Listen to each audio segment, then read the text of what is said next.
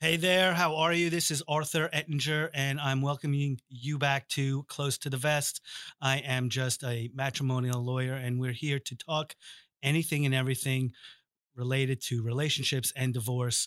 I have the honor to have today in the studio rock star Lauren Zambelli. Lauren, thanks so much for coming. Thanks for having me. We are talking about the pitfalls of divorce and your mortgage. And Lauren is a rock star loan officer and mortgage banker at Clifco. Yes. So, Lauren, as many matrimonial lawyers know, um, and those going through a divorce, you often have a home. And when there's a home, there's only so much you can do with that home in the event of a divorce. Correct. And that's why you're here. So you can educate those people who maybe are in the process or are thinking about going through the process, um, what they can and should be doing in anticipation of the disposition of the home. And as I tell clients all the time, there's only so many options. You can sell the house, or someone there's a buyout Yes, essentially, exactly. and the buyout is either now, incident to the divorce, or in some time down the road. For example, if they have children and the youngest goes off to college, then there can be a buyout or a sale then. So for purposes of this conversation, let's talk about a buyout. Because if there's Yeah. a sale, then this podcast is going to be 5 minutes long. No, of course. So, what can you tell the listener who has a house and is contemplating divorce or is going through it? Um, what they can and should be doing. Um, I often find that it's a fire drill right around the time when people are negotiating the issue. Um, and I tell people all the time they should be thinking about this during the initial consultation. That's probably like my number one advice would be don't wait until last minute to contact your mortgage banker because depending on the situation, there are certain things that even the mortgage banker needs to have done 3 months before you even buy someone out. So coming to me in the final hour and being like, hey, I need this done in 30 days, especially in a market like we're in now, is 1000% not possible. So I guess like my biggest advice that I could give to anybody is start speaking to a financial advisor and your mortgage loan originator before you need this done. So you said it takes 3 months. Why does it take 3 months? Well, that depends. So sometimes, depending on who's been on the deed the entire time, you can't just refi the house into someone's name who's never been on the deed before without seasoning the deed. So something like that would require time before you could buy that person out in a refi. And I know, like, right now, mortgage rates are super low and Yes. you're busy as hell, which is great for you. Um, I have seen a trend for many years now, which it's really hard to remove, let's say, one spouse from the mortgage. Are you seeing, is it still that way? So I would say it's 50-50, but there's reasons why it's that way, right? So in most cases, if a woman is a stay at home mom and she wants to stay in the home with her kids, but the husband's vacating the property and she has to buy out the property from her husband, but she has no work history. She's never worked after having children. And now, even if she goes to get a job, it's a really difficult argument to make in regards to affording the property. So that's tough. Right. So that lends to the idea that that's harder. Um, and then I get the other main issue is just making sure that you qualify. There's enough equity in the property for it to make sense. Just different things like that. But unfortunately, things are taking longer now. So there's a concept that a lot of people listening, especially maybe one of the spouses that doesn't work and is not really familiar with the family's finances, debt to income ratio that I'm sure you're familiar with. Yes. So can you just elaborate to the audience what that means and what it means really to you in the concept of refi and so forth? Yes, of course. So, debt to income ratio is, I guess, for the most basic terms, is a percentage of the debt that you carry every month in terms of monthly minimum credit card payments or anything reported on your credit report, and the housing expense versus the income that you're making monthly. But a lot ties into that too, because sometimes I'll see in divorces, maybe the woman had a part-time job right before, and now she goes to get a full-time job, and she'll go work a second job, but I can't accept that second job because there's no 2-year history of the second job. So there's not quick things that you could do quickly to bring up your income drastically. And that's the biggest problem I see in most cases, Sure. or people holding just a ton of debt, and making it harder to qualify for the home. So debt to income is really important. And especially now, after COVID, the debt to income ratios have gotten much more conservative. So maybe I would have been able to do a 50 back end, which is a back end ratio. Maybe 50% of your income could have been used for debt before COVID. And now that's not happening. And see, you've mentioned credit. How much does that come into play? And because people go through a divorce, now they're not in control, or they're covering two homes on one income, and people's credit gets impacted. Um, how does that play in the application process? And what is it, if anything, that they can do to improve their credit to, I guess, get approved? Unfortunately, it plays a huge role, right? So not only does it play a role in if you get qualified in general, but then it also plays a role in your pricing and your rate and the product that you receive, your mortgage insurance premiums. That's all credit driven. So what I see in most cases in divorce, which is really a shame, is that someone's credit, if not both people's credit, takes a huge hit for certain things, especially if spouses are arguing No. and things don't get paid. And then they'll say to me, well, he said he was going to pay that and he just didn't. The bank doesn't care who said they were going to pay it. You both signed for it. You were both equally responsible for it. I can't just give them a letter that says, hey, my husband said he was going to pay this and didn't. Right. So it's really important to know, like, even if you have outside arrangements outside the credit report, if you both sign for something and that payment isn't getting paid, that's going to negatively affect you tremendously. I mean, there's going to be no way to explain that. And how long, assuming that they can improve their credit, Yes. how long will it take until, or how long will it take for you to see on the lending side the improvement to, let's say someone gets rejected, and then time over time they improve their credit? How long will it take for them to improve to get um, approved? And I know it's a case by case basis, Yeah, but I mean, it varies drastically, but I guess like the rule of thumb I would give it is if it's small things, I could do it rather quickly. I mean, there's programs that we pay for and credit rescore systems that we utilize at the bank to rescore credit in as little as 10 days. I mean, so it's possible.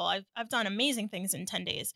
But the problem is those things usually are associated with high balances.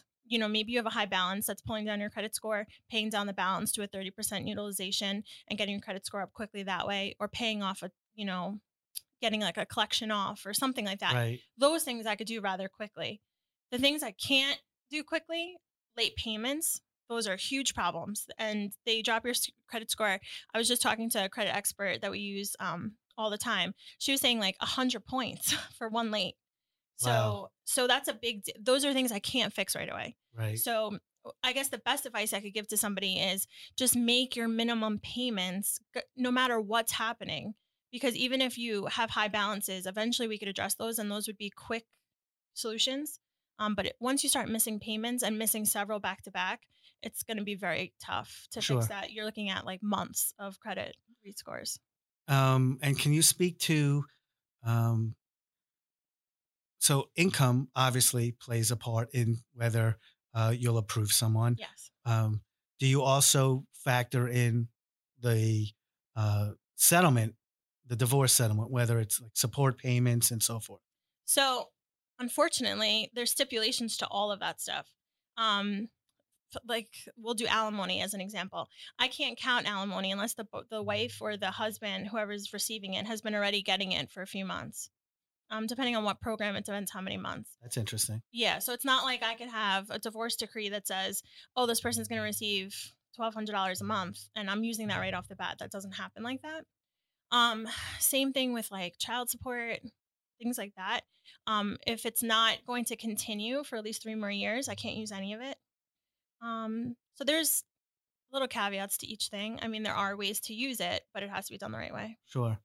I often have seen, um, there are tax implications on the disposition of a home. And if there's a buyout, then one person's assuming all the tax implications on prospective sales. Correct.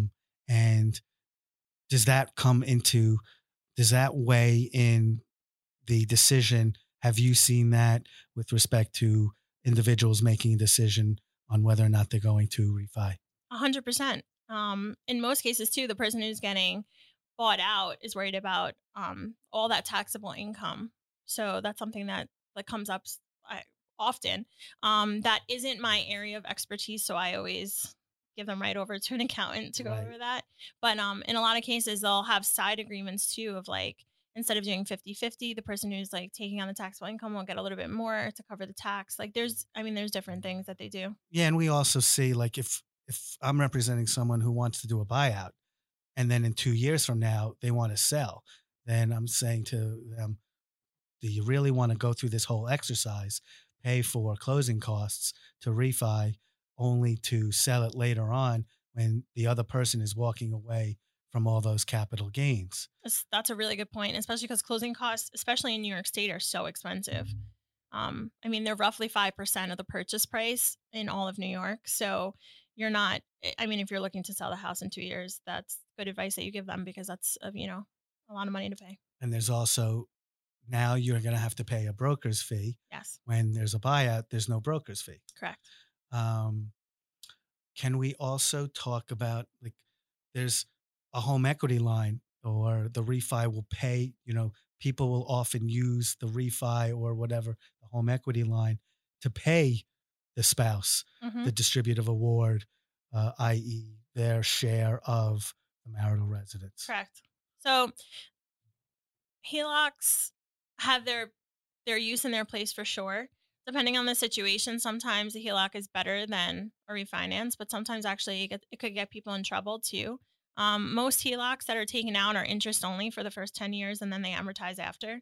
So what I find is if someone's not making a great income and is barely keeping that house in the first place, they take out this huge HELOC to pay off, to buy out their spouse. And then they're only making interest payments for 10 years. And then the rest of it gets amortized. And then all of a sudden they're like, whoa, I can't afford this house anymore. And they're stuck refinancing or getting out of it anyway. So HELOCs, I always try to be super cautious about, especially if someone's going from, being in a household where two people are doing everything together and then they're on their own. I always like to make sure people really understand, like, you could pay interest for these 10 years, but like you're going to have a nice little payment at the end of it to pay. And do you have any advice for those people about to embark on the process, um, other than, think long and hard about this decision that's probably going to impact at least a Your 15 whole or life. 30 years Yeah. ahead? So my advice is always the first place I want to start is how long are you going to stay in this house? Because if you're only planning on staying in the house for 5 or 6 years, a HELOC's perfect. Um, you're going to sell the house and pay off the HELOC. You're going to pay off your first mortgage, and you'll be done. And you can move out, and that would probably be the best, you know, style of living that you can have in the lowest fees monthly.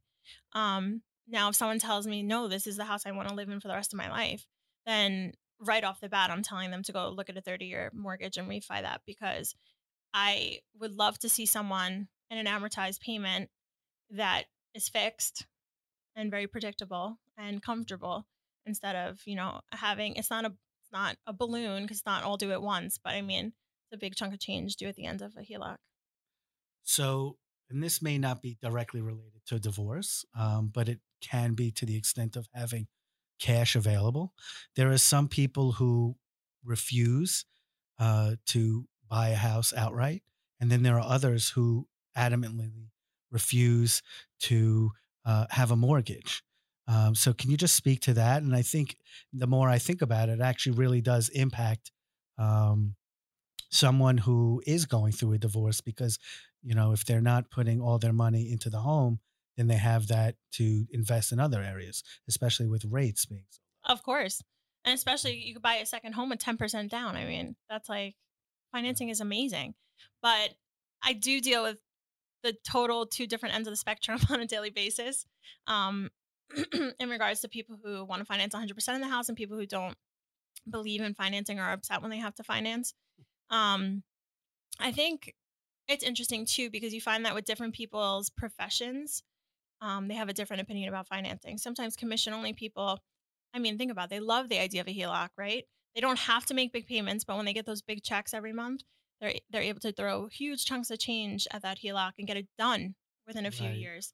So it depends. And then you have your salary person, sorry, who makes the same thing every 2 weeks. And it doesn't have the capability to do that. So, that's a little bit more tough for someone. And I think that goes to commission only and W 2 people, same thing for financing. In most cases, actually, I find that the commission people are happy to finance as much as they can because whenever they can, they make a prepayment. There's no prepayment penalties in New York on a regular qualified mortgage. So I think it's just different people's ideologies. And a lot of it is how people are brought up. I find they'll tell me like my parents never financed anything, so I don't believe in financing things. Right. Yeah, that's so true. So, what's the biggest nightmare case you've ever had? Yours. You We have will- to explain. We've had a few. I've sent a few clients to Lauren to get mortgages incident to the divorce, and let's just say there's been some interesting um, uh, facts that have happened down the road. And the most recent one, there it's was just just tough. a lot of family members got into the kitchen on that one. Yeah, and you know what it is when there's a lot of opinions and a lot of things going on, it just makes it even harder. Just because not everyone can get on the same page at all times. But I actually just had a co-op too. That wasn't yours. That was really difficult. And the one that we're referring to, didn't Yeah, the even though you were only your client was one, but the spouse was calling you on a regular yeah, it was good times. you don't normally deal with that? No, sometimes I feel like I am the divorce attorney. I don't know. I don't normally. What am I saying? I do normally deal with it. I deal with it all. It's a crazy profession. Like I deal with people who aren't even on the mortgage calling me. I just had a woman who was financing the home, and all of a sudden I get a phone call from her dad. Like I'm like, I don't even know who you are, but you want all Right, the details on this loan. It's just very interesting. And the woman's in her 50s, like she's not young. right. So it's interesting. We deal with it all. And the different personalities is kind of the hardest thing, especially in heated moments like divorce, because everyone, we say like the mortgage process in general is very stressful. You're dealing with people's money and people's emotions. And those are like the two hardest things to deal with people. And divorce is the same exact thing. You're dealing with people's money and people's emotions. And I think anything that you're dealing with those two things, I mean, So true. say a prayer and Well, and it's funny because, we talk about, like, I guess if the deal falls through or if they don't get approved on your end, you lose the deal. yep. And on my end, if I get the call and they're not approved, then the deal I just spent 4 months negotiating has now fallen through. And now I may have to start a trial or figure out other creative ways how to get them, um, approved, or maybe they're just selling the house. And I think going back to your point, the more they can kind of figure this out early on, we can avoid all of, that shit show. Oh, for sure.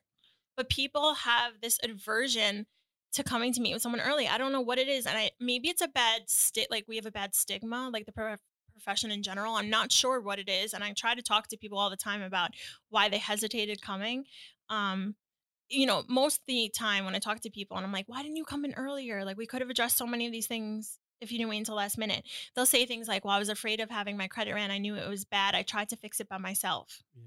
That to me, like, I wish I could educate You're everyone in not the judging world. people by their credit score? No, but like, I wish I could tell people, like, no, let me fix it. Don't try to do this by yourself. Sure. You just wasted $10,000 doing something that didn't even help it, things like that. Or they'll say to me, you know, I had no idea this would take so long or whatever. Like people just don't understand. So if I could get the message out to everyone as best as possible, it's like, just come in and it's a free consult. Like, you don't have to use the person you meet with first. Just try to find a reputable person. I'm available all the time for consults. They're completely free. Like, you don't have to buy a house. Yeah. You just, it's good to know where you stand. Yeah. And you really, you bust your ass. I know you're always working. I appreciate the time that you put in because I get it and I do the same. Thanks. Um, We love it there though, honestly. It's me, that's my great. mom, my sister. It's like we made it like a home. So How do you like working with your mom and your sister? That's like a whole other podcast. it is a whole other podcast, but I love it. And I didn't think I was going to. Like, we don't live in the same house, so that helps. But I thought it was going to be really tough. Me and my mom have really similar personalities. We butt heads on certain things, but I made sure that when I got in the industry, she wasn't my boss. That's what I made sure. So she could never tell me like, you need to be doing more of this. Like, Yeah, yeah. I'm I made really sure I jealous. was That's more of her great. peer. So we get along fantastic. She's my mentor and she's awesome. And my sister is our opener right now. She's also licensed and it's just incredible. There's no one that's going to work harder for you than people who are actually invested in Sure. your interests. So I'm very envious. My dad was a matrimonial lawyer, and okay. that's the short version is, I thought I hated being a matrimonial lawyer, and then I left, and I just realized I hated working with my dad, and now, I'd give my left leg to be able to practice law with him. So I know. I'm very I jealous. appreciate it. It's a great setup you have. Well, I promise I'm grateful for it. So I It's do awesome. I do thank God every day for that because honestly, I want to say if I didn't do it with them, it wouldn't be nearly as great. So I get it. yeah.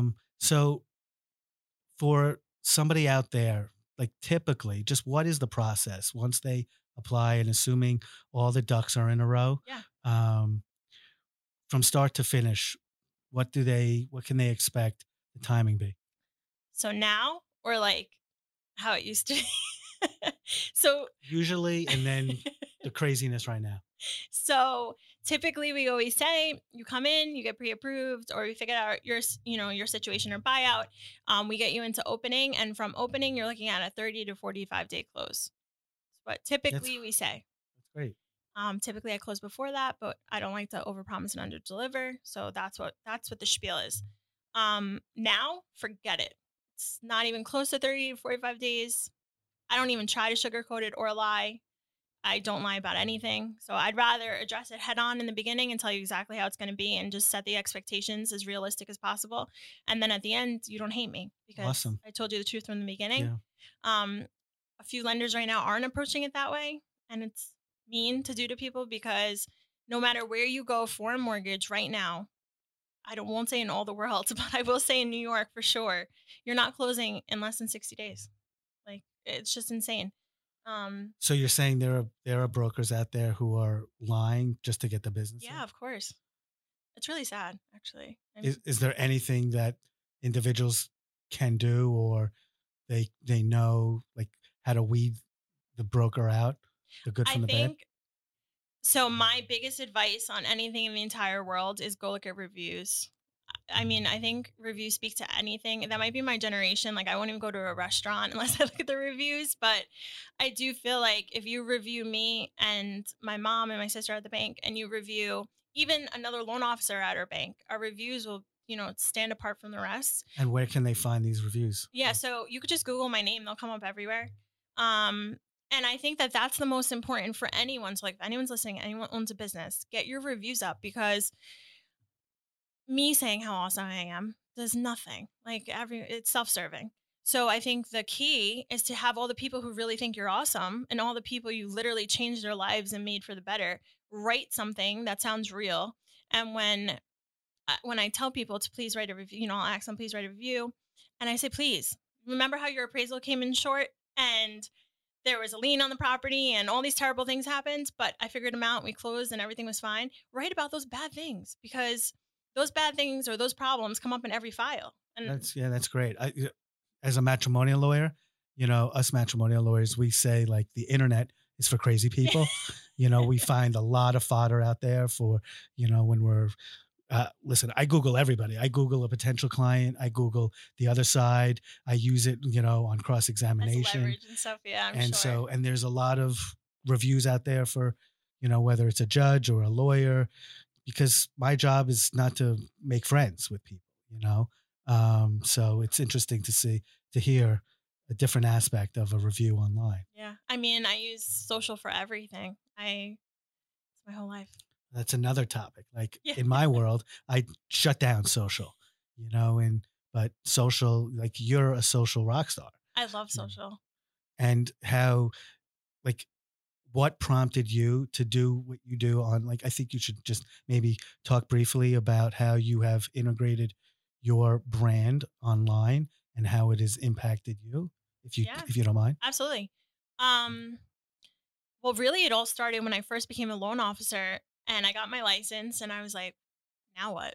Like, where am I finding people to do business with me? Like, Sure. how does this even start?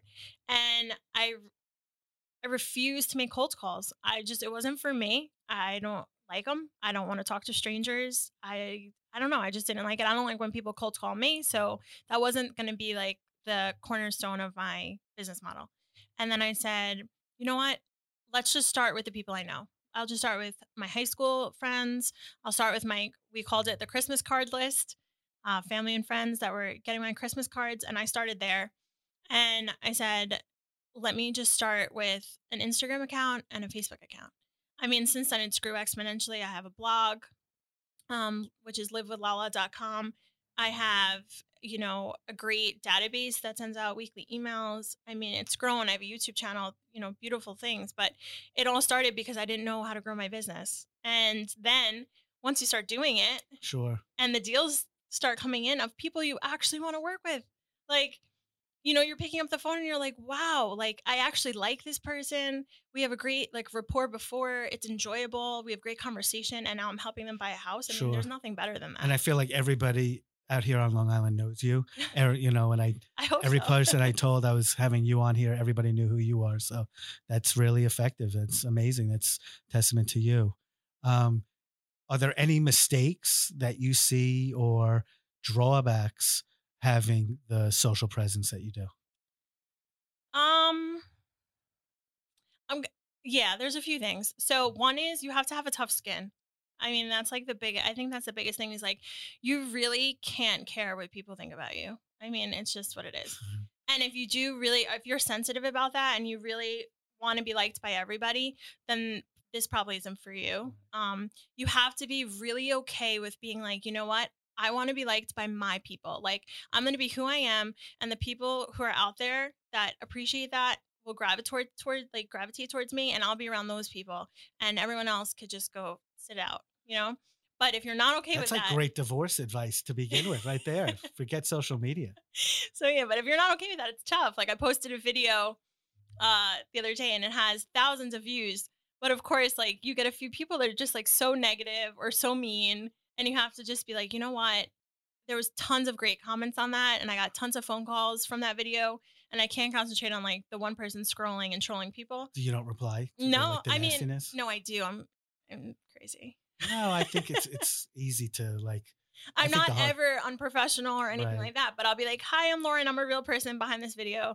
And like what you said really wasn't cool or something, like, Did they back down? yeah, I mean, you can't be mean to someone who's being nice back. Right. Doesn't, That's really funny. yeah. So I think it's a learning curve.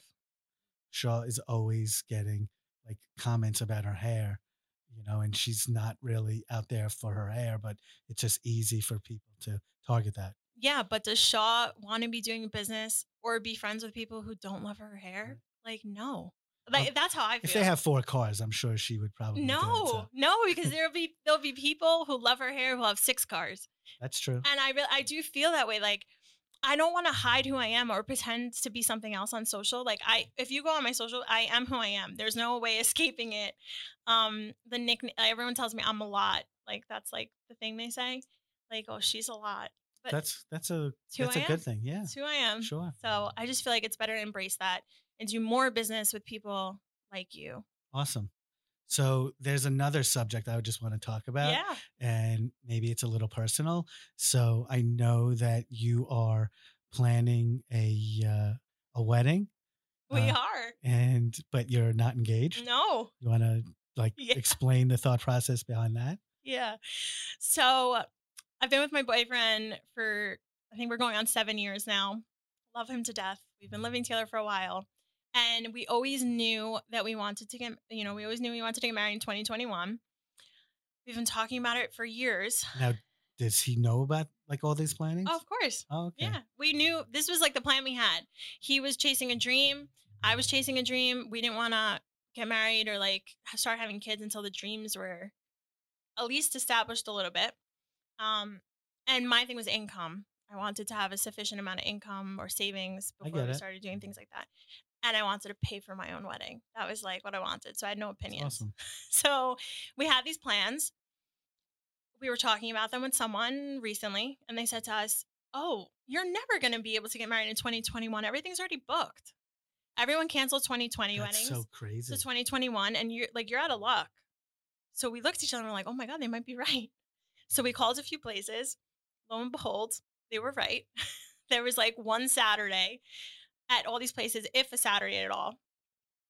We went to 4 or 5 venues, and we looked at each other and we're like, the ring's not even made yet. Like, we are not even engaged, but like, we have to do this because if we want to get married next year, this is it. It's do or die. So yeah, I feel terrible for him though, because like the thing, especially in Italian families, is like you go ask the dad for permission to marry their daughter, and it's like this whole thing. And he knew that that had to be done, but at the same time, we had went to go pick out a venue, and he didn't say a word to my dad. So and like my dad, everyone knew we were getting married, so this isn't like a big shocker. Right. But I remember, he came over for his birthday dinner, and I see like my dad and him talking outside. But we already paid, like we already put the deposit down for the venue, and I see them chit chatting outside, and I'm like, oh, it's going down. Like, I know he's asking right now. But the conversation actually wound up being hilarious and beautiful because my dad, who I have the most wonderful relationship with, he said I'm really sorry that it went down like this. I'm sorry that we booked the venue without me talking to you first, but I just want to make sure, I asked for your permission to marry Lauren, whatever. And my dad said something nice. I don't know what he said, but something normal. And then he said, Ro, I have to tell you what Lisa's dad said to me when I asked to marry her. And I had never heard this story. And I was so close with my grandfather, and he's passed away. So the fact that this story never made it to me before now was really interesting. But That's crazy. apparently my dad asked my grandfather, can I have your permission to marry Lisa? And he said, and he cursed. So I don't know if we're cursing on this, You can but curse. Yeah, I curse a lot. he was like, Joe, what the fuck are you asking me for? Did you ask Lisa? She's the one that has to say yes. That's amazing. So dad turned around and said to Ro, like, what the fuck are you asking me for? Did you ask That's Lauren? awesome. So it was just like it was perfect because I knew like Roland was upset that he hadn't asked first before the venue was chosen. And the conversation wound up going great regardless. And it was a beautiful story that I feel like Ro could pass down to our kids one day. But we're really excited. The ring's getting made. So now, does the venue, is there like a COVID or pandemic contract? There provision? is. And I'm really hoping it's gone by then, because if COVID's not gone by then, we have bigger problems in my wedding. But yes, you pay 50% of the wedding. You don't have to give me details. No, I'll tell you. I would I assume want that people to know. that's good. You pay 50% of the wedding up until, the right before. And if COVID, something happens and like, let's say you can only have 50 people, no dancing, and I decide I don't want that, I'll get a refund of 70%. Okay. I thought that was fair. Yeah. I mean, I don't think they'll be in business though if this goes on a whole nother year. Well, everybody's getting married in like backyards. I'm joking. People get married in the backyard and then they get divorced in the living room. So, Well, we all wanted to get married in my parents' backyard. My parents live on the bay in West Islip. It's like breathtaking, Nice. beautiful. But the problem is, it's like sometimes it's a wind tunnel, so it's like Sure. it's a little nerve wracking. all right. Well, So I'm we sure you skip guys that. will figure it out, and then maybe there's a prenup in store or something. I know. Yes. You know, it's so funny. We were talking about prenups. Those, like, I feel like no one talks about those. Well, in my world, they talk Well, about you, it a lot. but I'm Yeah. saying no, like regular people who aren't in this for a living. I think that's a big problem, and that it's gotten a lot easier. It's an uncomfortable conversation, but I think there is certainly, and I'm not saying this because of my profession, you know, um, it doesn't need to be taboo. There's a wedding, a marriage is really just a business contract in its simplest forms. Okay, there's a lot of romance. You can keep the romance in a marriage and still have a prenup. you I know, agree. and I think by embracing the concept, your marriage and a relationship is going to be exponentially better, you know, and this is a podcast in and of itself. Yeah. And I don't, just as a divorce lawyer, I don't believe that every relationship should have a prenup, but I think if the relationship is healthy and it has a good, you know, framework, it doesn't matter what the prenup says or doesn't say. So I think you should do a whole podcast on that because I think it's just like with anything else. People are afraid of them because they don't know enough about them. perfect. So we'll have Yeah. you and Ro will come in and we'll talk Deal. about prenups. Yeah. Or people Awesome. always think too, people always think prenups are for people who are like extremely wealthy. They It, don't realize there's that it's so for many other stuff myths. too. Yeah. Exactly. Same thing with life insurance. It's a whole nother topic, but such a taboo topic as well. Well, listen, I'm so grateful for you coming here. Thanks for having me. And is there anything else you want to share before we wrap this up? I don't think so. I'm just so happy to be here. I'm so happy you're doing this. I feel like you'll be able to definitely help people, like at least have a tool to, educate themselves on certain areas. Awesome. Yeah. Thank you. You'll have to come back. Love that. Thank you.